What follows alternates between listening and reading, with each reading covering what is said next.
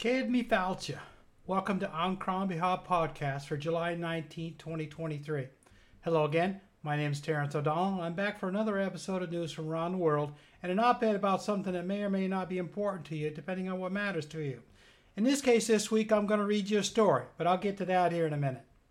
This once-a-week podcast is being hosted on rss.com and is also available on Spotify, Apple Podcasts, iHeartRadio, Pandora, iTunes, Google Podcasts, Deezer, and a couple of others. Once a week, I try to offer you stories from news feeds and blog writers from around the world that you may not have heard about yet, or maybe you have. A little about me. I'm of Irish descent and a self-professed Shanghai, a Gaelic storyteller.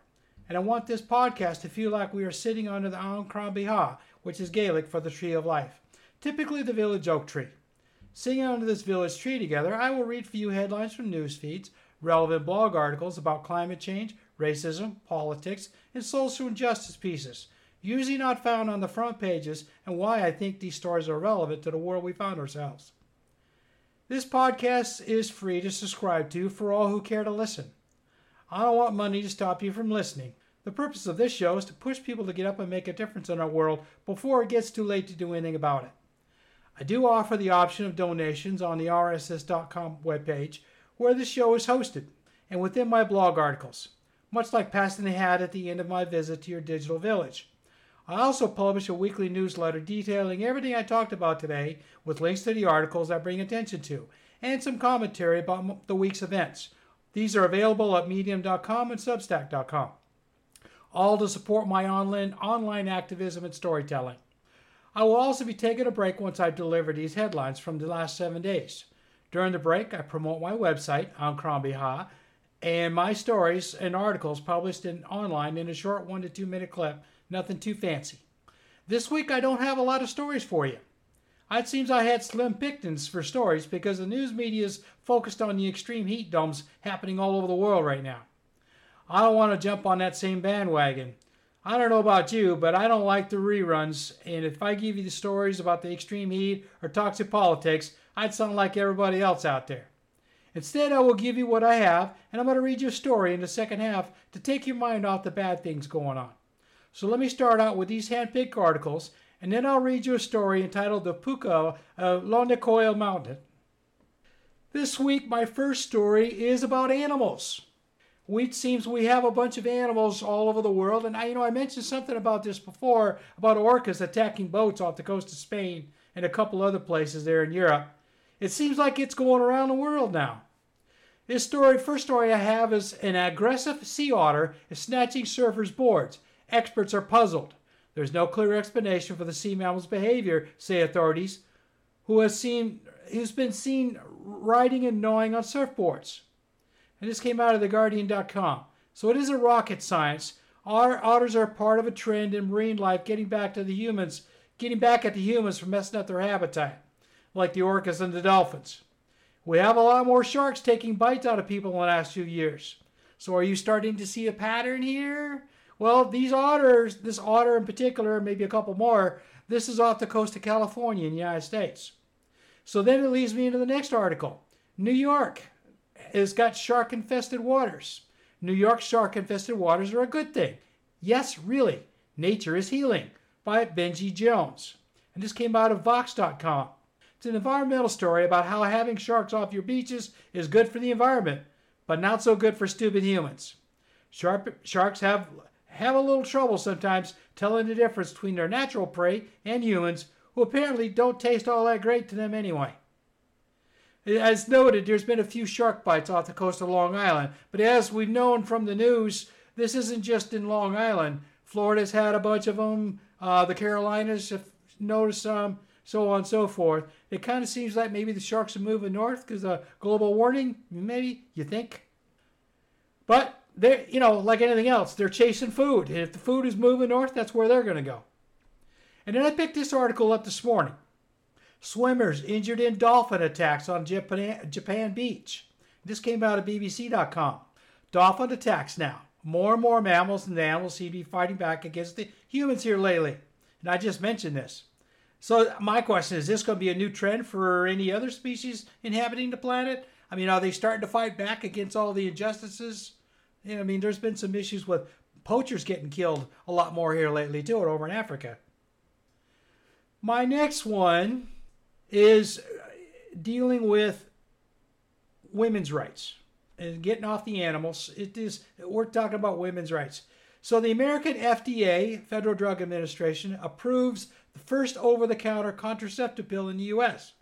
Regulators' green light for non-prescription sales of daily birth control pill comes as abortion restrictions tighten across the United States. And I got this one out of Al Jazeera. So this is good news for American women. Finally, an over-the-counter birth control pill that might help with a lot of those unwanted pregnancies. Now, what are the red states going to do? Ban this pill in their state legislatures? You have to know what they will think of this, and you bet you they're going to try. Just wait for it. You know, I figure maybe within the next 2 to 3, 4 weeks, we're going to probably start seeing the first news articles on this. Certain red states are going to ban this. This one is kind of a political article from Tom Hartman's HartmanReport.com. Could Kamala Harris' invisibility become a crisis? Establishing a political and personal identity in the public's mind early on is crucial to effective campaigning and to developing a campaign that can withstand both personal and political attacks. So this is a good point. Kamala Harris is already on the ticket for Biden's re-election campaign. But the biggest problem she's had ever since she took office as the vice president is relevancy. Nobody likes her. I mean, that's what the news people say. I mean, I really can't say for rallies or when she actually talks to people, but I guess these poll takers, surveyors, are all running around asking people, and I have to wonder who they're asking, saying that nobody likes her. And I have to wonder, so is she going to be a liability to the Biden re-election campaign? Well, it could be fun. So here's the other part of that. She's a good alternative from the Democrat side of the House. Biden being as old as he is, the Democrats need to step this up because the only other Democrat challenger is Robert F. Kennedy. He's a nut job who's more at home as a MAGA politician than a Democrat. And that's the big issue everybody's scared of right now. Would Kamala Harris make a good president if Biden, folds out here over the next 4 years? Well, actually, it's almost 6 years now. He'll be 86 when he finally gets out of office. Everybody's scared of that.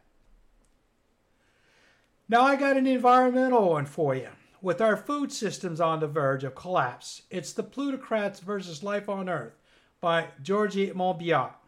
And I got this out of theguardian.com. The author talks about how climate change is wreaking havoc on the food ecosystems around the planet, but the news media seems to make more money from clickbait with movie star stories. Mainstream media largely ignores the existential crisis. Tom Hartman has written extensively about this in his Daily Take blog. The rich get richer, living in their climate-protected bubbles, taking more and more resources for themselves, leaving the vast majorities of the rest of humanity to starve or die from the climate crisis weather events.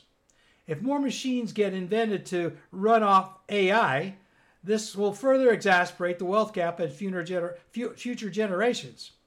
Insulated ivory towers for them, and death and wasteland living for everybody else. Well, as I've mentioned before, if the climate change and global warming get to the point where you have humans living in so-called wastelands, then the rich people aren't going to be safe. Because I guarantee you, these masses of humanity running around looking for food, that's the first thing they're going to do, is they're going to break into these enclaves and bunkers and stuff, and they're going to get their food. And the rich people won't be able to stave them off. That'll be interesting. I mean, you're talking Mad Max stuff right here. Next question is also environmental. I say question. Next article. European Union approves ambitious nature restoration law. European countries hope healing forests, wetlands, and oceans will help them meet their climate and biodiversity targets and bolster food security. By Bob Berwin. This came out of InsideClimate.news.org. It's an ambitious law in the EU that is drawing pushback from European farmers. They worry about their livelihoods being endangered. Now the EU has to convince everyone just how good this will be for future generations. And basically what they're talking about here is they're going to get aggressive in replanting deforested areas and beefing up all of the land, reinstalling peatlands and fields and forests and everything else, and then also kind of figure out how to feed the people off all this. And the farmers obviously are worried about their livelihoods. So that's going to be interesting. And I do have, I mentioned I wasn't going to talk about the heat dome, but I'm sorry, I do have one here. The heat wave scorching the U.S. is a self-perpetuating monster. Record highs in the U.S. are due to a heat dome, and it's expected to worsen, by Matt Simon at Wired.com. And I got this story from Ars Technica, but the original story came out of Wired.com. And the story talks about how the current heat dome is just one of more to come around the world, and how they self-perpetuate due to the lack of evaporation from the ground once the soil loses all its moisture due to solar radiation. Very scientific, I know, but it's just more bad news from the environmental issues that man has caused, and it's a long way from getting rolled back. It's the environment versus the political capitalistic mentality that's currently possessing humankind around the world right now.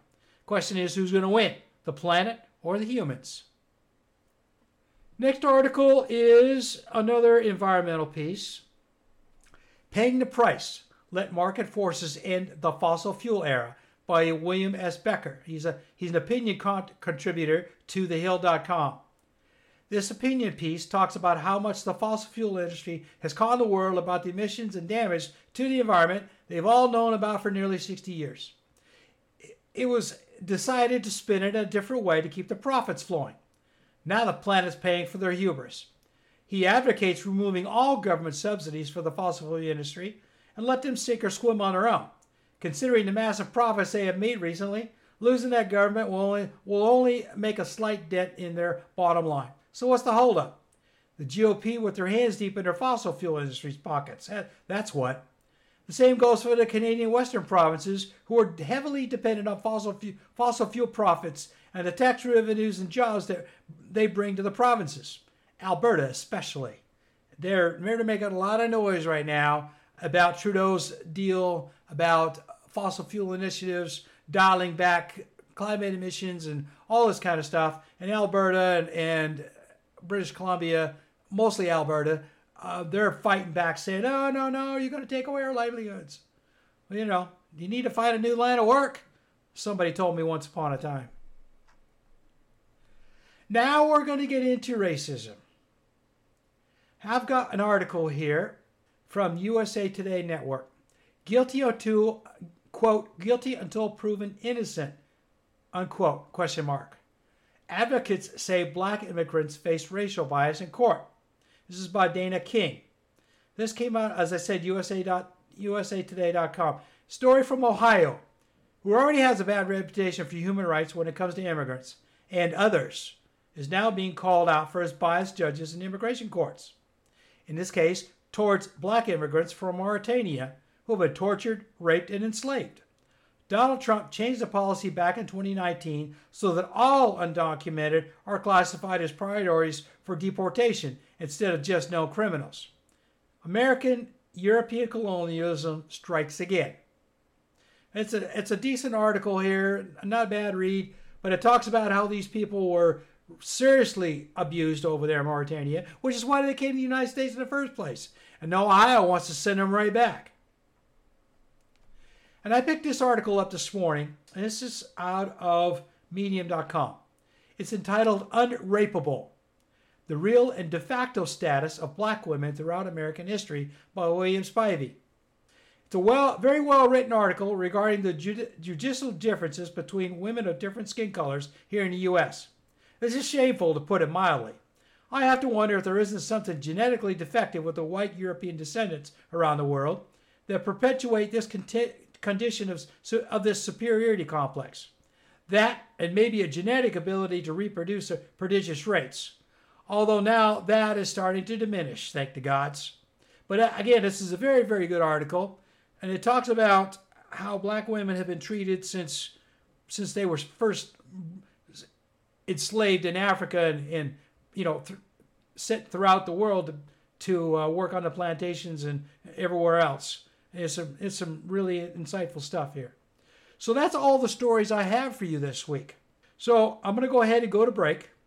And that's the end of my first half. Be back in a couple of minutes, and I'll read this story to you to kind of take your mind off all the bad stuff. So bear with me, and I'll be back in a couple of minutes. I want to take this time to bring attention to my website on Crann at https://527.websitex5.me. In this website, I have a blog page where I post copies of my articles, teasers about my books, and a synopsis of the weekly podcast. Here in the website, you can also learn a little more about what An Crann means for a little bit of Irish culture and more about me in general.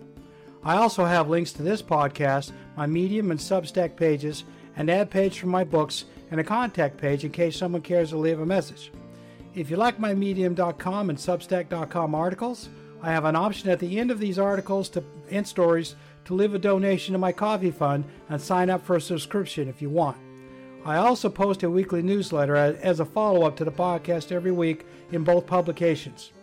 I don't want anyone to feel obligated to financially support my work, why I offer everything for free. Medium does ask you to sign up to read the full pieces though, even though I offer them for free, so just a heads up. Each article I write will be available in the blog section of my website if you don't want to sign up for anything. I just don't have all the extra frills that you will find on Medium.com and Substack.com or access to all the other great writers there. But at least I give you a choice. If you enjoy reading, there are great choices to find out what you like most and dive in as much as you want. I hope to hear from you, whatever you decide. Welcome back to the second half of An Crann podcast.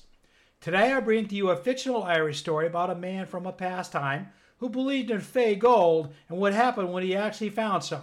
Now, I wrote this article back in January. I re-edited it here very recently. It's something that I picked up out of my imagination, and I published it here for everybody to read. So let me get to it. The Puka of Lough na Coil Mountain, a story about an Irishman and his quest for fey gold. So as I said, I rewritten this story to edit out the mistakes I made and make it better for readings, so I hope everybody can enjoy it. Sean Murphy, Big Murph as his mates called him in the local pub, was a big man, always had been. And he knew it too. He never had a problem pushing himself around the town, trying to be the big man, and and being well liked by his neighbors and mates. He was a noted hiker and liked to hike up Lough na Coil Mountain, or Lug Mountain as the tourists call it. This is from where he lived in Knocknarrigan. He would go up for hours at a time looking for lost items left by the tourists and shed treasure whenever he had free time. Truth be told, he was more interested in finding any fake treasure that was supposed to be on this mountain, according to the old stories.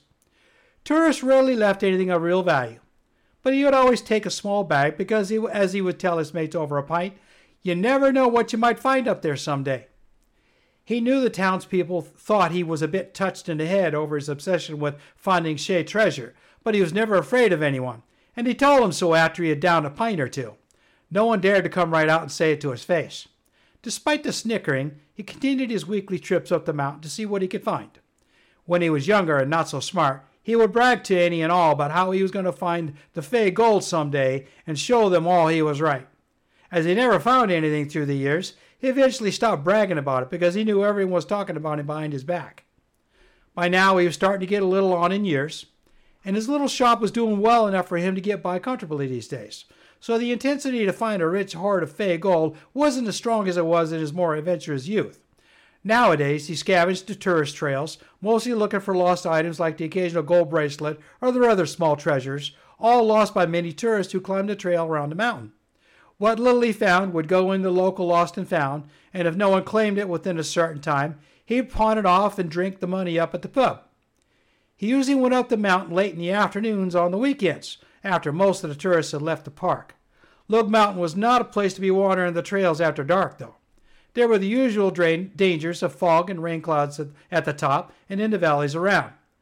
Then there were all the legends of the Fae who were supposed to be in the more rugged areas off the designated trails. This is where Big Murph liked to go after he had scavenged the tourist trails, especially when he came up with nothing around the marked trails. He had lived in Knocknagarrigan all his life and knew all the stories. He also knew that despite the legends, the mountain could be dangerous all on its own. There were rocky cliffs and hard walking off the trails where a man could make a wrong turn or trip on a rock, and it would be over before anyone could find him. On this particular Saturday, he waited until late afternoon, as he was wont to do, before setting out on the main trail from town. He had been this way so many times since his youth, he could hike it blindfolded. Not that he would. Despite his familiarity, there were too many things that could happen without warning, such as the weather, and it didn't pay to take chances or take anything for granted. While he walked up the familiar trail, he would tip his hat to the tourists. It paid to be nice, as they provided the town a nice revenue stream from their tourism, his little shop being one of the beneficiaries of that money. Sean Murphy's shop sold metal trinkets, and he made himself out in a little shop at the back of his store. Little metal bracelets and window chimes and other tourist knickknacks made in the shapes of the wee folk of the stories. He found out years ago that superstition sells, and although it took a little while, he is now selling enough to make a decent living. He whistled a little ditty as he headed up the mountain this day, and with the sun warming his back as it settled in the afternoon sky, he felt pretty good. A good day for a hike with a bag over my shoulder, he thought. As it was starting to get closer to sundown, he noticed that the tourists had pretty much all left for the day. There were one or two stragglers, but they were headed down as well. He was the only one going up. Good, he thought. Now I can have the mountain to myself. He hiked up to his usual spot on the trail, a lookout place where the tourists could look across the valley and enjoy the view. This was usually where he set up his kit to start looking for the lost valuables. Once he had everything ready, he would start walking back and forth over the sides of the trails to see if anyone dropped something or anything else he found of unusual nature. As he started out this afternoon, he just did his usual sweeps without thinking, out of habit more than anything else. While walking through the heather on each side of the trails, he started thinking again about the fake treasures that were supposedly somewhere up on this mountain. There had been stories about this treasure hoard going back in this mountain's memory since anyone could remember. Many generations by now. Big Murph always wanted to be the one to find it so he could be the local hero in the town.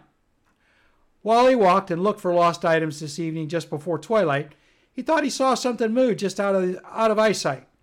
Just a hint of movement for a brief moment off the right side of the trail ahead. He stopped and stood in the trail in order to focus a little more at where he thought he saw the movement. As he stood looking out over the open land, he didn't see anything, so he chalked it up to imagination.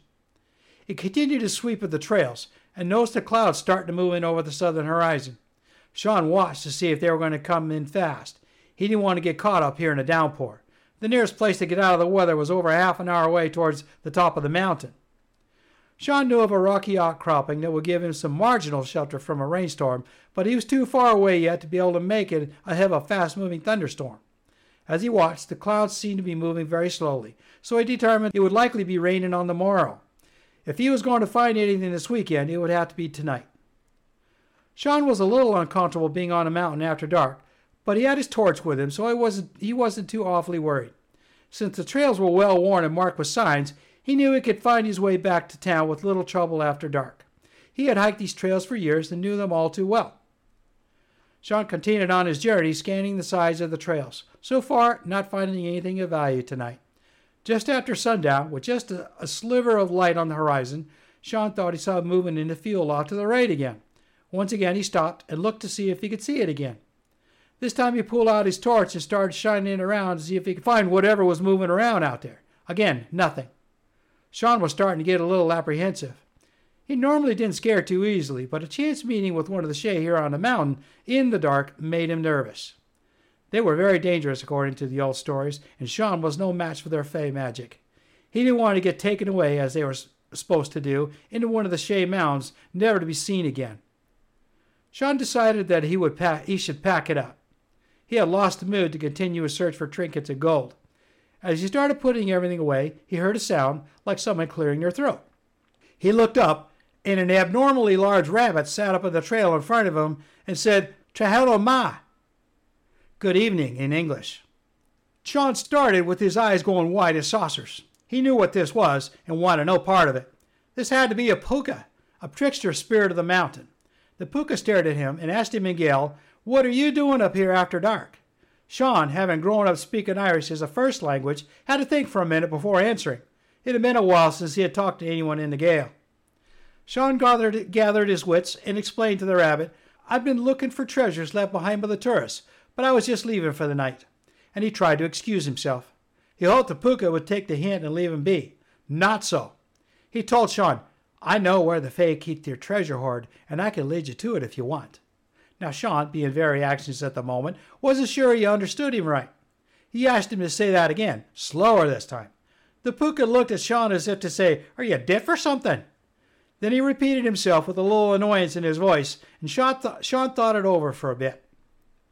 Big Murph knew all about how pukas like to trick people for their own pleasure, and he wasn't in the mood to play games with him in the dark. But he worried that if he tried to brush him off, something bad might happen, and they certainly didn't want that. Better to play the game and see where it leads.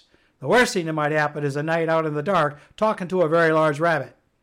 Sean agreed to follow the puka down the trail and wherever else he wanted to go. The puka smiled in his rabbity way and started regaling Sean with the old stories of the Shay of Lough most of which Sean had heard before, but he didn't say anything. He would just nod and mutter when appropriate. As they went further up the mountain, Sean began to worry about the batteries in his torch. That way the last thing he needed tonight was to be stuck on the mountain all night with a puka and no light to make his way home again. Sean decided to try and conserve his batteries and see if there was enough moonlight to see the trail by. As he shut off the light, the puka looked back at him and asked if he was all right. Puka said, "Sure, and I'm just putting some things away." They walked for over an hour up the mountain. The moon was shining bright enough so far to give Sean enough light to be able to recognize where they were going. Sean wondered if he was being led on a wild chase up the mountain, but he didn't dare say anything. After a bit, the rabbit left the trail and headed towards an outcropping. Sean knew the place as he had been here a few times before, but he also knew that it was quite a chore to hike to in broad daylight, much less in the moonlight. Sean had to slow down to avoid tripping over the rocks, and the rabbit was starting to look annoyed. Sean looked at him and shrugged his shoulders with an apologetic smile on his face and kept up as best as he could in the low light. Pretty soon they arrived at their destination. The rabbit went over to a shallow depression in the side of the small hillside cliff and told Sean, "Hurry up. We don't want to run afoul of the Shay before midnight hour." That was when the veil between the two worlds was the thinnest, and they awoke to run through the night. The puka pointed to a spot under the overhang and said, "There's some Fae treasure buried there. If you want it, you need to dig it up quickly before we're found." Sean wondered how true this was, but figured, what did he have to lose? He put down his kit bag, walked over to the spot the rabbit was pointing to. He decided to keep the puka in sight just in case of any trickery while he started to move some rocks. As Sean moved the first rock, he made a noise, and the rabbit shushed him to be quieter. As Big Murph used his strength to quietly set the rocks aside, he started to notice a hole underneath. Once the final rock was set aside, Sean saw a gleam in the moonlight and reached into the shallow hole. He felt what he thought was some type of jewelry and started to pull it out. Just as it cleared the hole, the puka shushed him again and said, "Hold, I think I hear something." Sean couldn't resist the temptation to see what he had in his hand. He quietly pulled out a necklace of gold with silver filigree and gemstones attached worth a king's ransom. He set it down next to him and reached back down into the hole and pulled out a large handful of gold coins and a jewel-encrusted dagger. As Sean was looking at his find, the puka started waving his rabbity arms in warning and started to run away. Sean knew what that probably meant. They had been found out and the alarm had been raised. Sean quickly started stuffing the treasure in his bag while looking for the rabbit, who was nowhere in sight now. At this point, all Sean could do was try and make his way down the mountain as best he could and hope he didn't hurt himself. If there was anything left in the hole, he figured he could come back up tomorrow and grab the rest, if it was still there. For now, he needed to make haste as safely as he could back to town. As he started to work his way back to the trail, he thought he heard a sound behind him, but was too scared to turn around and look. He pulled out his watch and noticed that it was a couple hours before midnight, and he needed to go now. The big man walked slowly to the trail to avoid tripping and kept listening for any unusual noises behind him. He kept thinking he was hearing things, but as he couldn't see anything to worry about yet, he kept going until he was back on the main trail again. Sean stopped to catch his breath for a moment as he put his feet on the actual trail leading down the mountain. As he was resting, he heard what sounded like ethereal music coming from the mountain behind him. Sean thought he must be hearing things because he was scared and it was late. The sound was getting louder, so Sean decided he better get moving back down the trail before whoever was making that music found him. He didn't want to get robbed by hoodlums on the mountain this late after dark. As Sean quickly moved down the trail, he decided not to turn his torch on for fear of any thieves seeing him. Since he knew the trail so well, he thought he could make his way without too much trouble. He just had to focus on watching the trail in the moonlight and mind his footing. As he was setting off towards town, the music steadily got louder around him. Now Big Murph was starting to get really scared for the first time in his life.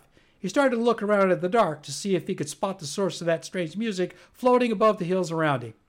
While he was looking around, he somehow missed the trail and found himself standing in the heather with the trail nowhere in sight. He was truly lost on the mountain in the dark now. All he could do was try and head west and try and pick up the trail again. Meanwhile, the music kept getting closer. As Sean started to head across the meadow, he saw a bright light coming from the direction where he had found the fake treasure. It moved like it was heading right for him. He started to panic a little, then told himself, I can handle a couple of thieves if I have to. Hopefully they weren't armed. He kept walking slowly in what he thought was a westerly direction, thinking that he might be able to find a place to lay low until they gave up looking for him in the dark. All the while, the bright lights kept getting closer and closer. Big Murph decided he wouldn't make it to any hiding place in time, so he stood his ground and made ready to fight. As he watched, he couldn't believe his eyes. It was a brightly lit chariot pulled by big white steeds with a driver and a warrior, all dressed in ancient armor, with a handful of brightly lit horse warriors behind him. Sean knew he was in deep trouble now. He recognized them from the stories of old. This was the Shea Wild Hunt, and they had found him. All he could do was put up a good fight and hope for the best. Maybe they would make quick work of him, and he wouldn't feel any pain.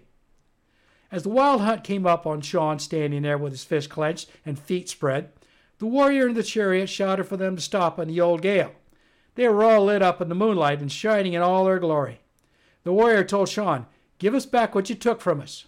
If you do so without trouble, we'll let you go back down the mountain with no harm to you. Sean knew that he was talking about the treasure he had in his bag, but this warrior had a really big-looking spear pointing at him, and the riders behind him had what looked like silver swords ready to chop him down should he decide to run. Sean realized that he had nowhere to go, and he had better do as they said. He put his hands up where they could be seen and pulled his bag up to point inside. He told them, in his limited ability with the old Gale, the treasure is in the bag. At a nod from the Shea warrior in the chariot, Sean reached into the bag and pulled out everything he had grabbed from the hole earlier. He laid it on the ground in front of himself, stood up, and stepped back with his hands at his side. The warrior gestured for Sean to gather it up and bring it to him in his chariot. As Sean knelt down to grab it off the ground, one of the horsemen rode up and pointed his sword at him as if to ensure nothing was left behind. Sean walked over to the chariot, which shone so bright in the moonlight he had to shade his eyes, to set the jewelry and coins down on the back of the chariot. The warrior told Sean, I'm a prince among the Shea of Lognacoil, and if you steal this treasure from us, you and yours will be cursed for the rest of your life. Since you willingly gave us back our treasure without issue, I will grant you the gift of 1 gold coin, but you can never trade it for anything in the mortal world, nor can you give it to anyone beyond your descendants. Sean accepted the coin and thanked him for his generosity. As Sean stepped back, the hunt turned around and returned to the top of the mountain from whence they came. As the bright lights dimmed and finally disappeared altogether, Sean gathered himself up with his bag over his shoulder and started walking west again. Within a couple of minutes, he found the main trail and hiked down until he reached the town. Sean found his way to his shop, let himself in the back door, and went straight to bed. The next morning, he woke up dead tired and thought about what he had seen through the night before. All Sean could think of was that it all sounded like a bad dream. Maybe I had a little bit too much to drink at the pub last night, and the events on the mountain are just a drunken nightmare, he thought. As he put his trousers on, he felt something heavy in the pocket. Sean reached in and found the gold coin and realized that it wasn't just a nightmare after all. There really were pukas and Shea on the old mountain, and here was his proof. As he stood looking at the gold coin, he remembered what the Shea prince had told him. Big Murph would never be able to brag about this to any of his mates at the pub, or anyone else, unless he wanted to incur the wrath of the Shea and be cursed for the rest of his life. Sadly, he put the coin in his lockbox and started his day. He had breakfast to make and things to do. He decided against going back up the mountain today. As the years went by, Big Murph kept going up the mountain looking for treasure and kept the secret safe. No one ever heard the story of that night on the mountain. Sean kept that secret until his deathbed. In years following that night, Sean's luck seemed to bring him more success and a little fame, but not for anything he ever found on the mountain, or maybe it did, just in a different way. Sean Murphy became a successful retailer by finding a market outside of his little town for his handmade knickknacks. It seems that an American with Irish roots had seen his work and wanted to sell his homemade knickknacks in America. He told Sean that Irish Americans loved all that stuff about the Fae, and there was a big market for trinkets like his in the U.S. With that, they struck a deal, and Sean became quite wealthy by the time he reached old age. Sean found a wife, had 3 children, lived a good life until his end. When his time came, he gathered all of his children around his deathbed and asked the oldest to bring that old lockbox to him. "I have something to show you," he says to them. While they all looked on, Sean told them the story of that night on the mountain and unlocked the old box. Inside was that old gold coin that he had locked away all those years ago. Sean took it out and showed it to them, then made them promise that they would continue to keep it in the family for as long as there were still children to pass it on to. He told them about the Fae curse and what would happen if they failed in their promise. Sean told them all, "I suppose the Fae will come to the last one of you in the future and reclaim that coin when it is time. But until then, the coin will continue to bring the family good fortune as long as you keep it safe." When they all solemnly promised, Sean passed on, and the family continued to prosper for a couple more generations, each one making their children keep the same promise at the ends of their lives. Then one year, one of Sean's great-grandsons, who scoffed at the old tale, decided he needed more play money. He didn't think his allowance, which was substantial compared to most people, was good enough for his needs. He liked to party and have the prettiest girls on his arms, drive the most expensive cars, and all that silly stuff. He conned his dad into showing him the gold coin and figured out how to get the old box away from the house to open it. One night he stole the box, busted the lock with a hammer, grabbed the old coin, and ran off to Dublin to sell it to an antiquities dealer for quite a tidy sum. Within a fortnight, he had crashed his car, died a horrible death. His family suddenly lost all their investments in the stock market, and it became destitute. As his dad looked around at the disaster that had befallen them, he went to look for the box and found it gone. Now he knew what happened and shook his head. The family promise made so long ago had been broken, and there was nothing to be done. The coin was gone. Likely it had found its way back to the chalet on Lug Mountain by now. All he could do was weather the storm and pick up the pieces when it was over. Once the money ran out and all but one of Sean Murphy's descendants had died, the last remaining member of the family went back to Knocknarrigan. He never married and used what little money he had left to open a knick-knack shop for the tourists, who still trekked up to Lug Mountain to see the natural wonders of County Wicklow, Ireland. He learned to supplement his meager income by hiking up the mountain on the weekends to search for lost items and possible Fae treasure with his metal detector until he was too old to go anymore. The story of Sean Murphy and the Fae gold died with him and was soon forgotten by everyone in Knocknarrigan, but not the chalet of Lognacoil Mountain. And so that's the end of the story, and I hope you enjoyed it. I mean, I'm not the best reader in the world, but I try to do a pretty good job. So that's all I have for you this week. I hope I've enlightened you with my choice of stories and thoughts. So I'm going to close this show out with the question of the week.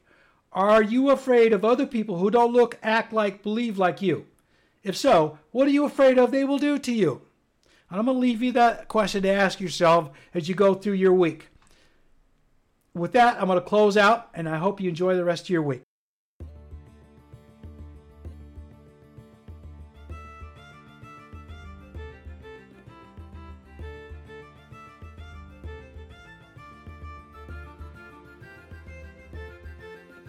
I would like to thank you for listening to the show today. I hope you enjoyed it and that you'll return again for another episode of On Crann. Feel free to share this with your friends and relations. The more the merrier. Each podcast episode will be free and can be found on many different platforms now, although some may have advertisements. Unfortunately, I have no control over that. Search for On Crann podcast or under my name, TODOMHNAILL, in your favorite app. I hope I've achieved my goal in helping you feel like we've been sitting under the village oak tree together during our time together.